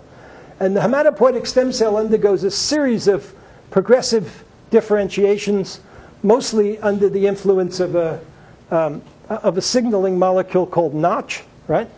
Until it makes what is called a pro-B cell, which will go out into the periphery and make antibodies eventually, and a precursor to T cells, which are needed. There's two types of T cells, CD4 T cells, which are helpers, which are needed to help B cells make antibodies, and they also help a second T cell, CD8 cells, which are killers. And they kill virus-infected cells or bacterial-infected cells, or they are responsible for killing transplants. They recognize HLA differences at class 1. So the T cell precursor from the bone marrow moves into the thymus, right? And so it does so in a blood vessel, and it goes out of the blood vessel, and then it goes through what are essentially 4 stages that are called double negative. Remember I said there are 2 kinds of T cells, CD4 and CD8. CD4 are helpers, CD8 are killers, right? The beginning T cell series don't have 4 or 8 on the surface. These are surface markers, right? So that's why they're called double negatives. And there are 4 types, double negative 1, 2, 3, 4, right? And it's all of which are matured under the help of Notch, which is going to be a major transcription factor in the tumor. And these are what goes on at this particular point, right, is essentially a change in the program to make it into a precursor of a real good T cell and a tremendous proliferation, right? It is probably in this range of double negative 3 and 4 where the highest proliferation rates are occurring. We estimate that somewhere between maybe a 12-hour generation time in that compartment, right? 8 to 12-hour generation time. Then the double negative cell, right, undergoes gene rearrangements, which create a T cell receptor, which is unique, right? So right in a particular chromosome, one has 4 sets of exons. They're called V for variable, D for diversity, J for joining, and C for constant regions. And you put them together in combinations with lots of V regions, right? And you generate something like 20,000, 30,000 different possibilities, right? Then when you're ready to generate those possibilities, right, there then occurs an enzyme called terminal transferase, which puts in nucleotides between them. And it does this completely randomly. So 2 out of every 3 receptors that are being made this way are going to be out of reading frame and you throw them away. And the one that's in reading frame makes a complete protein. It's quite novel, and the diversity now that's generated is enormous, and it puts the receptor on the cell surface. And the first receptor to go, there's 2 receptors are called gamma delta. We're not going to deal with those. The next receptor, this is a pre-B T cell receptor. The next receptor is called beta. And alpha beta T cells are the kind that get cancer in the thymus, right? Now, the reason that's a terrific advantage for us is that there's about 100 nucleotides across the VDJ region, and everyone's a unique nucleotide sequence because everyone's a unique receptor. So every time you sequence one, it's a clone, right? And if it expands, the clone can be a thymic lymphoma, right? So this immediately gives us an advantage by looking at T cell lymphomas to determine how many unique clones are expanding in the thymus, right? And as a control, you use something that's a wild type. Yeah. So speaking of clonal expansion, there's presumably proliferation all along that R. There's not only proliferation, there's death. And the reason there's death is that's the place where you see self. Right. So that's exactly the question. So, and there's also asymmetric division. So we don't know that. Does the division switch from asymmetric to symmetric? We don't know that. That's not ever been proven either way. That's why the best. When you're I know what you're getting at, but our problem is to calculate the number of generations, right? And you're getting at how many generations have we really gone through? And the answer is that's why it's a back of the envelope calculation, right? But what we do know is there are about 300 to 400 million cells in the thymus, and in the CD4, CD8 double positive compartment, which is the leukemia, there are 3 million, right? So there's 10 to the 21 to 10, sorry, 2 to the 21 to 2 to the 23rd divisions to get there, right? That's how we're going to calculate divisions in the end. It's just by knowing compartment sizes and assuming everybody's dividing geometrically, right? So here's where the selections are you talked about. The beta receptor, right, is selected for functionality, right? If a T cell does not produce a functional beta receptor, right, at the cell surface, it dies by apoptosis, and it wouldn't surprise you that that's p53-mediated apoptosis, right? So it has to have on its surface something that's signaling back that shuts down p53, otherwise it dies, right? There's positive selection at this point, right? It must recognize itself in the major histocompatibility complex. For CD8, it's class 1, and for CD4, it's class 2. But it recognizes on the epithelial cells of the thymus itself, what self is, right? So it has to match itself, right? And then there's negative selection again when it matches self with antigens. That means in a class 1 presenting self, right, it kills itself, and that prevents autoimmunity, right? So this is the mechanism of tolerance, the major mechanism. There's peripheral tolerance as well. But the major central mechanism of tolerance is the recognition of self, and anytime you have a good receptor and you recognize that that is presenting, that the epithelial cell is presenting self, right, you die in the thymus. So there's 2 rounds of death and 1 round of positive selection in the thymus. And I'll just, because timing is an issue here, you'll see how the issue is. Let me just say that the alpha beta receptors, right, this is birth at about 20 days, 21 days. The alpha beta receptors start as an embryo, right? They're pretty low at birth, right? And they go up to as many as 10 to the 7th cells, right? And then there's various V genes that are switching at various times. Okay. Okay. This is just to recapitulate what I've said. This is the germline configuration. There are V genes, a D gene, a variety of J genes, and a constant region gene, right? That's the conformation. These are transcribed. When they're finally transcribed, right, there's gene switching. There are recombination enzymes called RAG enzymes, which do this recombination. And now you'll get a specific V gene, a specific DJ combination, and a constant region, splicing out the Js, right? And that puts a beta receptor on the surface, which is seen here, right? And then that checks out the surveillance. Okay. And on the right, there are these surface markers. Yes, so this is the way you could sort them. And this is, remember I told you double -1, double -2, double -3, 4, right? And then triple positive, and then double positive. So double positive is a cell that has a good receptor on its surface. That's the guy, the double positive is the guy that becomes a thymic lymphoma. So we can sort for those double positives and only look at one compartment in this case. Right? All right, so the reason we do this is because it gives us a big advantage to look at clonality, right?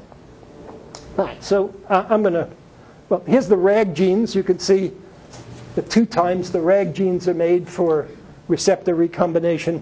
There are a whole series of oncogenes which are important for cell division and so forth. But this is the first data set that comes in.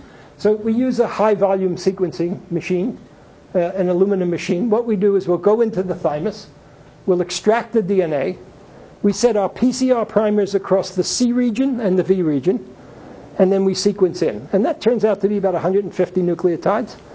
And that's great because the capacity is about 200 nucleotide reads. So every read is a different gene, right? And which type of antibody are you looking at? This is a T cell. No, sorry. T-cell receptor. It's the beta T-cell receptor. So Not which constant region you're... the constant region that we're looking at is the single constant region that this gene has. So it's not like antibody that has 4 gamma and an alpha and a beta, alpha and delta and epsilon. It's a single constant region gene which makes up the alpha chain. There's an alpha, beta, gamma, and delta chain, and we're looking at the beta chain. Right? So we set our primers at the beta region. It doesn't really matter which one we look at because they're each clonal in the nature. So E17 means embryonic 17th day. So we're looking just as the thymus is formed, right? And this is the number of clones you get to ask the question, does p53's absence mess up thymic development? So, there was some thought that there's sexual dimorphism in the male and female immune system, and so we did 2 males and 2 females.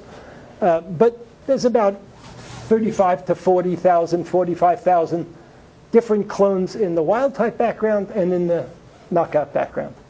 That tells us 2 things. One is there's nothing wrong with the knockout thymus as far as these are individual clones, each one a different clone.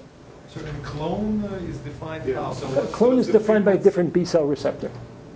Yeah. Because every T-cell receptor, sorry. So this is sequencing. Just sequencing. Get some high coverage, and a clone. You still see sequencing errors, so there must be some low frequency threshold. Yes. So clone, let me take you through it. Right. So what you would do is you set PCR primers, you amplify, right? So you're not reading it once. You're reading it a couple of hundred times, right? So you got to have a majority sequence to know it's a clone, right? Anything that's been seen once means that it was a mistake made, or twice. It means a mistake made in the amplification or something, and you throw that away. So you do curate the quality of the sequencing, and you get 200 sequences, and they're unique, and that is a clone, right? You'll see what happens. You'll see it immediately here. 200 sequences means? Means you sequence the same gene 200 times. And it will only be present from one cell? Yes, that's right. Yes. Every time there's a cell division, there's a change. So if, for instance, a clone had amplified and was there 1,000 times instead of once, the PCR amplification product would not be 200, it'd be thousands. That's right. You could pick it up. Yeah. So as long as the PCR is roughly quantitative, and it is roughly quantitative, you can tell. Right. And these are double positives? Yes, these are all the double positives. Yep. All right, so there's not much difference between a knockout mouse and a female, in males or females in embryonic. 3 weeks after birth. I'll just tell you what deep means. 90,000, 65,000, 50-50. Not much difference. In this case, we decided deep sequencing just means you continue to do more sequencing, right? Just a matter of money. You just keep, because there's so many examples, you can keep sequencing. And so it's not surprising that this may go up a little bit, but it isn't out of the ballpark, right? Arnie, how do you normalize with cell counts? I mean, you normalize for total RNA? DNA. Total DNA? DNA. We know how many DNA molecules we have. But if you have clones, doesn't that mess you up? No. It just means, you'll see what happens with clonality in a minute, but it doesn't mess you up. But if you have a clone, it just means you see it many more times, right? It goes above a threshold, and I'll show you what the threshold is, right? Okay. So by 9 weeks, something seems to happen. Males and females are holding at about 50,000 unique clones, and the knockout mouse is dropped, right? And by 20 weeks, right, or in a tumor, by 20 weeks you get a frank tumor, right? The wild type is holding, and the number drops again, right? Now, this is because of clonality, right? What's happening is you lose the number of unique clones because a tumor is growing in the thymus for the first time, and you just see the same thing over and over and over again, right? To put it a slightly different way, This is an example of the representation, the percent of the total. That's the two highest clones in every category, right? Okay, so in embryonic 17 days, 0.16, 0.17, these are males, these are females. 0.17, 0.16, right? So that means there's about 1,000 representatives of that particular clone, and that's the highest representation. The next highest is about the same, right? Right? And that's pretty much the same in the knockout mouse. At 3 weeks, pretty much the same. At 6 weeks, pretty much the same. And now at 9 weeks, for the first time, we go over the threshold. So the mean here is about 0.12 plus or minus 0.04, right? So we're looking above the 0.12, 1 in 1,000 range. And here we see for the first time 2.9%, 1.2%, 21%, 13%, right? So that's the tumor growing up. It's very, actually if you section the tissue, you'd have to look for the tumor, but it's there, right? And then an interesting thing happens that by 20 weeks, right, there are clones that are winners. There are 2 clones are here. A clone that's 70% and 28%, 98% of the thymus is represented by just 2 clones, right? Even though, as you'll see in a few minutes, you can make a calculation that says there's about 0.8 clones every generation being made, right? 0.8 new cancer clones, right? Very high mutation rate, and yet there are winners. That's because there are those guys who out-replicate the others, right? So this is another way to represent that. I can show you, I'm just going to show you a couple of ways to represent that, right? Clone frequency versus the proportion of clones in the population, right? So black is wild type, red is p53 minus. So now, again, at this high level of 1 in 1,000 or so, you start to see at 9 weeks, right, outstripping the wild type. And by 20 weeks, that's exaggerated, right, outstripping the wild type. And another way to show this, which I like probably best, is just this. These are the winners at the end. There's a guy at 70%, another guy at 28%, but there's a very heterogeneous clonality here, right? Female tumor, 70%, but then a heterogeneous clonality, right? Right, so why is this useful? why am I so perseverating about the clonality of this, right? So we would think that in the absence of p53, that you'd have, because of the RAG genes, you're getting recombination, you're leaving breaks in the DNA, right? And you're getting thymic lymphomas. So we would think that normally, if you didn't repair that properly, p53 will kill the cell, and your thymus will be fine. So wild-type mice never get thymic lymphomas. Right? So this is a property of the failure to surveil DNA damage, essentially. So now, for the first time, we can make again, back-of-the-envelope calculation of the mutation rate, right? So, for example, I haven't actually wrote it down, so I can give you some numbers. Sorry, just before you go on to do that, this proportions of the different types of clones and which ones are winning, does it depend on whether you're at the surface of the tumor, in the interior? How does it vary spatially? So let me, no, spatially they're winners all over the thymus. What they do is just spread, right? So they arise in all over the thymus. The thymus is just a series of compartments where there are T cells which are browsing on epithelial cells, either being killed or not, either saying self or not self, right? So that could arise anywhere. But if I take, for example, tumor male 1, and I look at the 2 I see, winners, now, that's a stochastic. I think this is just the stochastic variability that you're going to get, right? In fact, let me just show you that. Sorry, if I think David is asking an anatomy question. Is there circulation in the thymus? Yes. There's circulation in the thymus, and these thymic lymphomas will eventually go out and populate the spleen and the lymph nodes, right? Because that's what T cells do. However, by 20 weeks, they're not yet there. But before they go out, is it like a well-mixed chemical reactor, or is there some memory of where the first... This is localized in the thymus somewhere. The answer is this: what you do is you section the thymus, yes, and you look for independent tumors, right? Yes. And they're everywhere in the thymus, that, as best you can tell, right? Is there a pattern? I don't think so, but could there be a pattern? You might find it if you really put on These some are principles. single sections. Yes.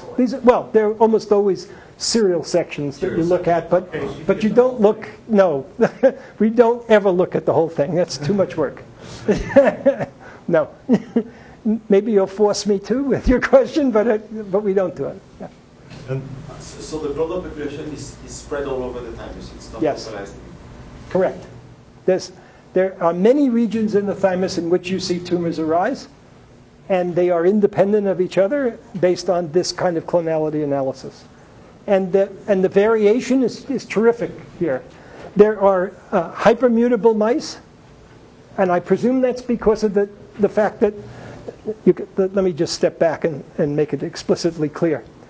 These mice are knockout mice. The thymus develops from about the 15th day of the embryo, and yet you see no effect of the tumor until 9 weeks, right?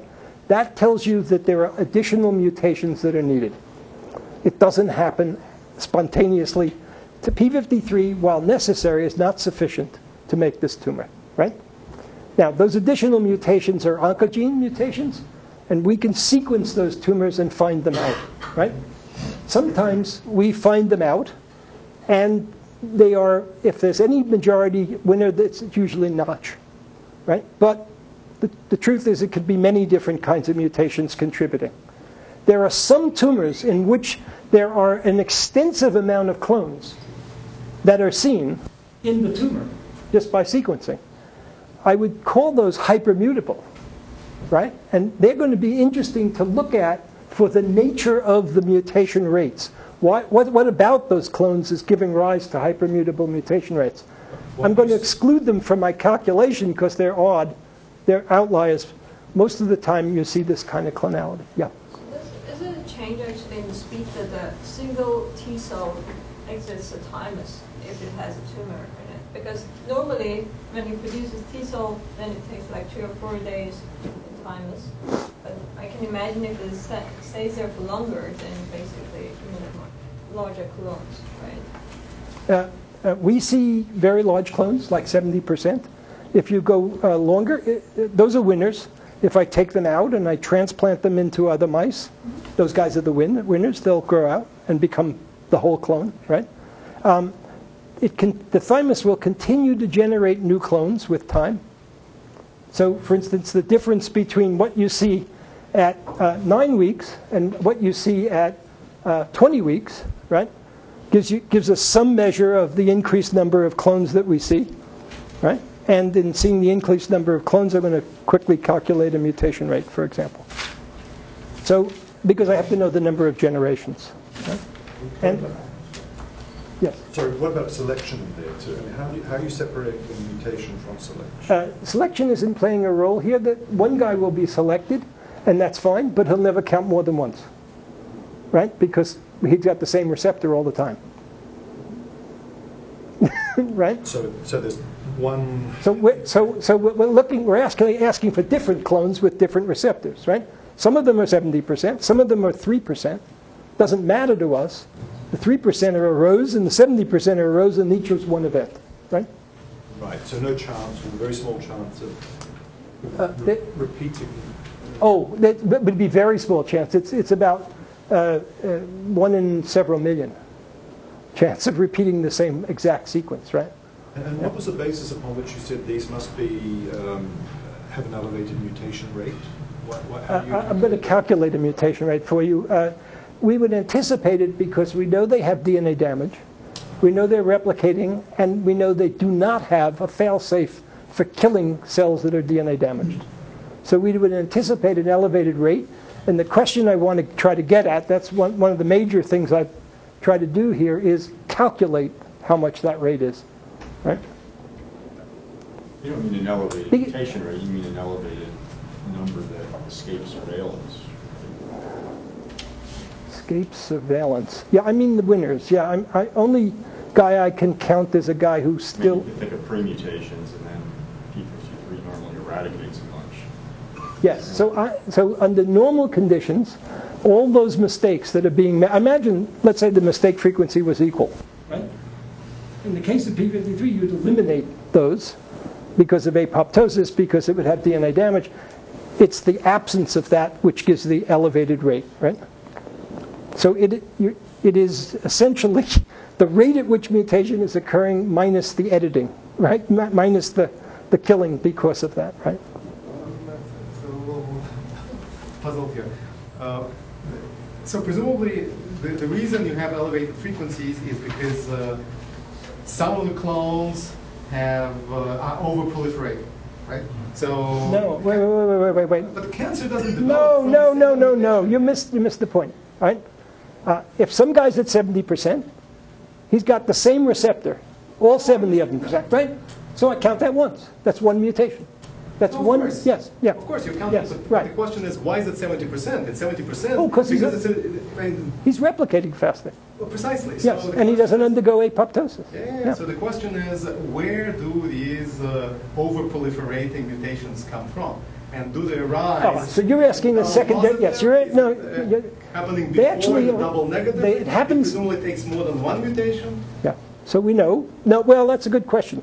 We don't know how many mutations it takes to make an original transformer. Could be one or two. I'm going to assume one, right? That will change by 50% my error rate, right? At least I'm going to assume one. Then afterwards, that guy is going to accumulate additional mutations, right? He's still a clone, but he's going to accumulate additional mutations, which will give him an advantage to grow, and he will become 70%, right? So let's say it takes 10 mutations to become 70%, right? If he did nothing else to get those 10 mutations, I could sequence and find out what they were. But he does not do that, or she does not do that, right? She has a mutation rate of about 10 to the minus 6th or 10 to the minus 5th. The genome is replete with mutations just to get to the 10 that count, right? So I can't say for sure who they are. So your question is the secondary question. Who are the guys that give you the advantage, right? That was your question, right? No, but we'll come back to that. Okay. So I'm going to have to make a set of assumptions to calculate an original mutation rate, all right? Yes, please. It's no problem. It's a pleasure, believe me. The point is that, of course, in some cases you see a lot of different kinds of clones. And in other cases you have, like this example with one with 70 and the other with almost 30. That's right. Don't you think this can be just a result of competition?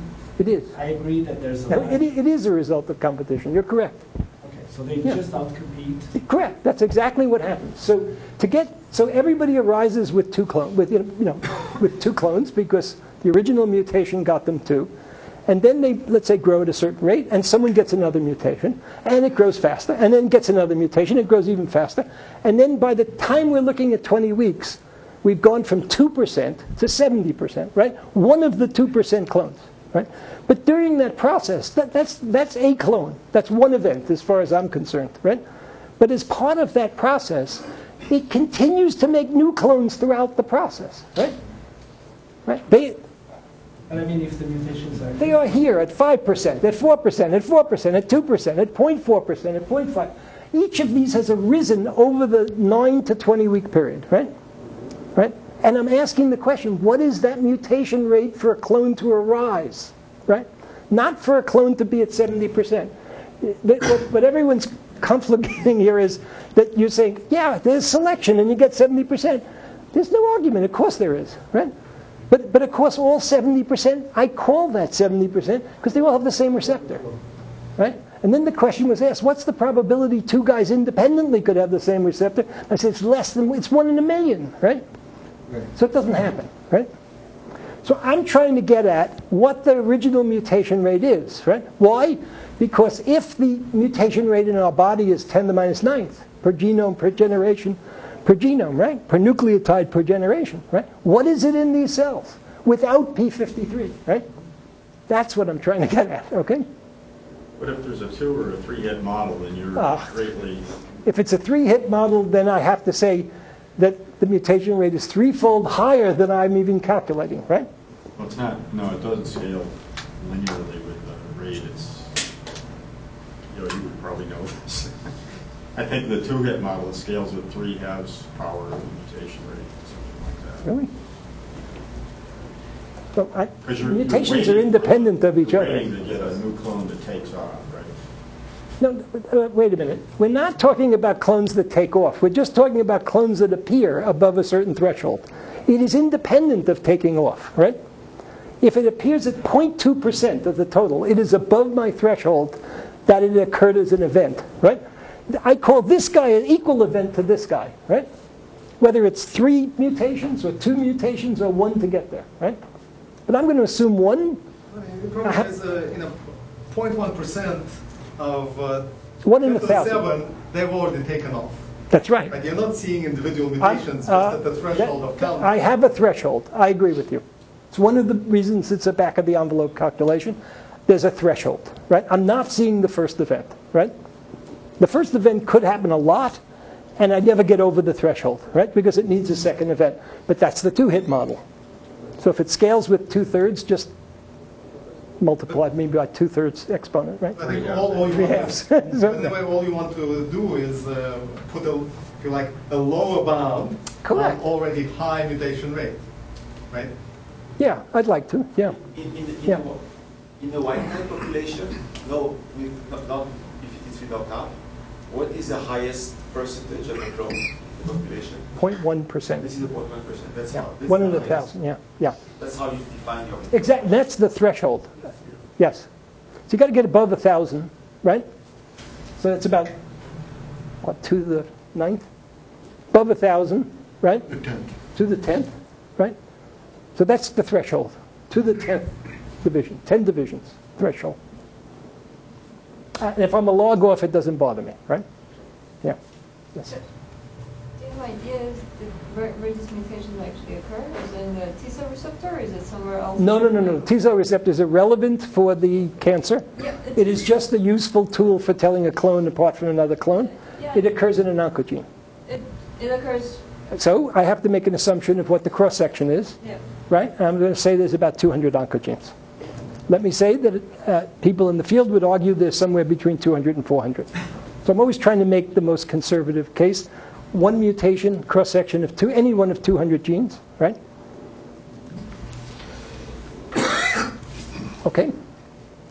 Have I got everybody on the same? No, every mutation is equally effective in creating a clone. Any mutation of the 200 is equally effective, which I don't really know. Well, I would pick a smaller number, that's all, right? Which will get him over the threshold of 1 in 1,000. Smaller number. It'd be, if I had to pick a smaller number of oncogenes, it'd mean the mutation rate was higher. I'm now getting down to the error catastrophe threshold, right? Of whether the cell even makes it, right? If I go too much lower than 10 to the minus 5th or 10 to the minus 6th, which is where the calculation takes. Is the meta question you're asking is at what level does p53 survey the mutation rate in oncogenes? Well, I'm asking, in fact, if there is a higher mutation rate, is it surveying it, right? Because there was never a way to get at clonality and get out of the way of rate. We have lots of frequencies, but we don't have rates, right? Because we don't know the division number. But the clonality gives us the division number. This gives us a lot, but because, let me say, there's actually a sort of whole lore about this in leukemias and lymphomas, but the mutations arise in the double negatives, to answer a question that was brought up before. The mutations arise in the double negatives. The double negatives are real stem cell progenitors. If I took the double negative class and put it in another mouse, it would outgrow anything, right?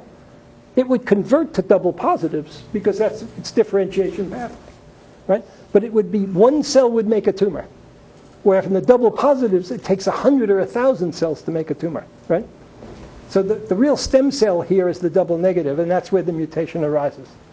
I'm busy counting double positives, right? Okay, so I hesitate to go through this calculation because you guys are tough. But I'm going to do it. You're allowed to be skeptical. I like the numbers, right? So to try to keep the numbers reasonable, we're going to take between 9 and 16 weeks the number of clones that has new clones that have arisen, right? Between 9 and 16 weeks turns out to be 49 days, right? Okay, and we're going to assume a generation time of about 24 hours, right? It's not that it could be 12, but it isn't probably much more than 24 hours, right? So I'm giving you the assumptions, right? Do you want to use the board for this? Yeah, or I'll just give you the numbers because you'll kill me if I put them on the board, right? So it turns out there's 23.6 new clones that arise, right, during these 49 days, right? 23.6 over 49 days, right? That's empirically determined experimentally, right? That's clear, right? And what it assumes is just generation time at 24 hours, and what it assumes is the time it takes, right? A new clone is anything above 0.1? A new clone is anything above 0.1. It's actually a little higher than 0.1 because it has to statistically be above it, right? Yeah. All right? That means there's about 0.8 new clones a day or a generation. Right? That means one mutation every generation, right? Okay? Roughly, right? And since there's about 2.5 million clones in this category, in the double positive category, right? It gives a mutation rate of about 3 times 10 to the minus 7th. Right? Right? Now, that assumes... That's per what now? Yeah, that's per all of per clone, actually. That's it's per genome, right? Per generation. You're saying that it could be a result of 200 to 400 genes? No, I'm going to now calculate the cross-section, right? I haven't calculated the cross-section. That's per cell. Per cell. Per cell. 0.8 clones for 2.5 million cells, right? So 0.84 is per cell, right? If all 2.5 million are replicating, 0.84 will arise, right? Okay. Now I have to assume a cross-section. So I'm going to assume 200 oncogenes, right? Okay. Which, if that's the true cross-section for those 200 genes in the genome, that brings me to about 1 times 10 to the minus 9th. Right? And now, if to get back to the genome, right, if there are 20,000 genes, and just to make it easy for myself, 200 to 20,000, right, we're back to 10 to the minus 7th per genome, right, per genes. And if that's 3% of the genome, I'm going to take it down to 10 to the minus 6th, or 10 to the minus 5th, right? So per nucleotide, per generation, it's somewhere between 10 to the minus 5th and 10 to the minus 6th mutation rate, right? And that compares with the 10 to the minus 9th mutation rate. That's the sort of calculated mutation rate for the genome when you have all editing and everything in place, right? It's 10 to the minus 8. 10 to the minus 8. So 10 to the minus 5th to 6th with 10 to the minus 8. It's 100 to 1,000-fold increase in mutation rate in the thymus. That would be the prediction. Boy, you look pained. I'm just trying to understand what you're saying. So this of course makes perfect sense. However, the question is, trying to play devil's advocate here. Please. Alternative scenario. So VDG diversity kicks in at double negative third stage or something like that, right? Double negative third and fourth, yeah. Something like that, right? So now suppose 1% of double negatives at the second stage, before you put in barcodes, generated the proliferative mutation. Right. Right. So now everything in that 1% is going to get the barcode, right? And will become so faster growing clone, right? And there'll be many, right? Which will outcompete the remaining 99% of barcodes which fell into slowly growing background.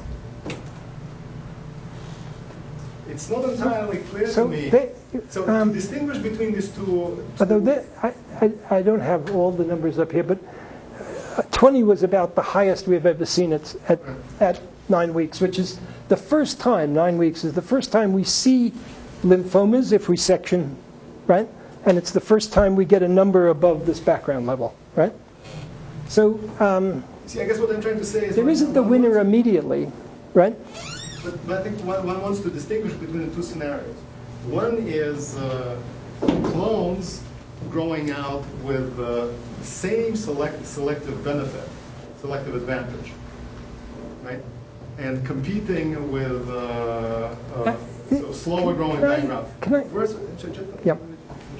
Versus the second scenario where clones are generated by multiple effects, right, multiple mutations already after barcode. And I would imagine that the difference should be in the frequency distribution of the clones. So I might be able to rule out the two scenarios. So there's only one disaster that befalls us in the argument you're making, right? If someone rushes up to 100%, there's nothing left to show diversity in, right? Because when a clone grows, it actually forces out diversity, right? But as long as you have diversity, right, you're okay. And I've shown you that there's 20,000 clones left to have diversity. We still see diversity, right? I mean, this guy's a great example. Look at how many different clones have been made, right? He must be really hypermutable to get that many clones, but he also doesn't have a 70%er, right? Because that would, 70% would, so the experiment ends at 20 weeks when no one's higher than 70%, right? But even if there's 2% of the clones left, that's still 20,000 clones. That's still 10,000 clones, right? Are they as diverse? I mean, do you see a distance structure, or are they kind of related to these leaders? No, they're not related to the leaders. Everybody's an independent event because everything is done in separate cells. That's correct, right? So you could look at the sequences, and there's no sequence bias. That's the first thing that we had to do is look at the sequences and ask, was there a sequence bias, right, in the T cell receptor? If there was, then the question that was asked here could be relevant. Could the T cell receptor be contributing to the growth of the cell?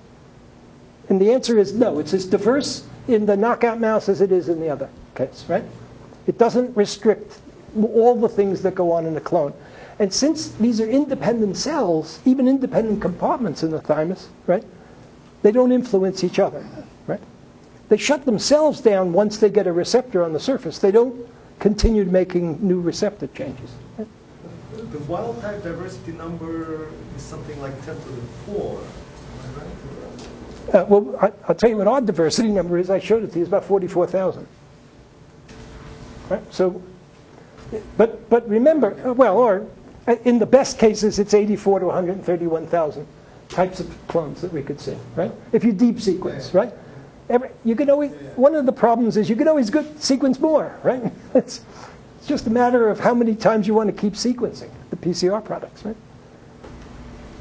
So they're somewhere around this level, right? Arnie, we've got about 5 more minutes for prepared remarks. I don't have anything more to say. So what does this mean for cancer research? It means a lot to me. and because we've been trying to find out what it is that the absence of p53 really results in, right? So there are people that have Li-Fraumeni syndrome that means they're heterozygous for p53. When they reduce the homozygosity, they have a clone that has a higher mutation rate. I don't know if it's 10-fold higher, or if it's 100-fold higher, or 1,000-fold higher, but it's a higher mutation rate. They don't take damage well, right? And that leads, they're not getting cancer right away in the absence of p53 based on this. That leads to a series of other mutations which gives rise to cancer, with a probability that's 93% over their lifetime, right? And so this starts to say what's happening at the cellular level, right, and at the genome level to fidelity, right? And it really does reinforce to go back to evolution, which was the point of the whole meeting, right? It really does enforce the idea that in the germline, this is seeing abnormal sequences and killing, right? And in so doing, narrowing the selection, right? I mean, it is keeping the species rather constant. It's anti-Darwinian in its processes. And so there are a set of genes which help set the mutation rate, and all I would say now is this is one of those genes that helps set the mutation rate, and in many organisms in the germline, in the female in the germline in humans, right? But is it anti-Darwinian if you look at it from outside, as it were? Outside of what? Well, outside of the cancer. Well, I'm looking at it actually from an organismic point of view, because if I transplant this whole idea from cancer into the germline, and I do that because this is a protein that in all invertebrates and in many vertebrates appears in the germline, right? So I'm transplanting it to the germline, then mistakes made in the germline, translocations, all kinds of things, will result in death based on this, what this protein sees, right? So it has an impact on evolution. Yeah. So can I parse what you're trying to say here? So it's almost as if you're saying since I'm not very articulate about it, obviously. It's almost as if p53 mechanisms existed very early on in metazoa development, That's and then right. got co-opted to allow higher organismal complexity. That's precisely what I try to get across, yes. So there seems to be something that's correlated with fish, but it's well, there's something that in very early vertebrate times made the switch. I think that's the very curious thing, is it's almost when you have just a little bit more biological complexity to your organismal self that you require something. I would say part of that complexity is a greater dependence upon stem cells for compartmentalization of the organism, right? Yeah. So I would say that starting at vertebrates, you regenerate yourself. The strategy is to regenerate yourself over a lifetime, right? Certainly with worms and flies, the strategy is to be post-mitotic after you're born, right? So that in the extreme cases, this is a time in which stem cells start to take over the body and its regeneration. And that's dangerous. That's really dangerous. Stem cells compete with each other over a lifetime, right, for niches, just like germ cells do, right? Just like organisms do. And in so doing, this is the only thing that will stop them. Right? Yeah. In your Hydra, can you do a knockdown of p53 and then see how many measure this probability of defects by counting the number of infected offspring? I don't know if you can do a knockdown in a Hydra with an siRNA. I tend to doubt it, but I don't know. I've only been visiting one Hydra lab where I looked at it and I didn't ask him that question. What I can tell you is in cell culture you can do knockdowns, and but that wouldn't help you because you want to see births, right? So you could do knockouts in the mouse. That's the best thing you can do. You can do knockdowns in the mouse. You don't have to do knockouts. Can you do knockdown in the cell culture of the Hydra cells? You probably could. Generate the Hydra from a single cell? Yeah, you could. You probably could. Yeah, I bet you could. Yeah, if they'll be in culture for a while. Yeah. Let me shut down the questions for now. Arnie's here all week. He'll be up at his office is near the fishbowl, so you can go talk to him. Before we thank him, I want to point out we're going to meet again at 1:30. John Koshwanas is going to speak at that time in the auditorium. Anyway, let's thank Arnie very much.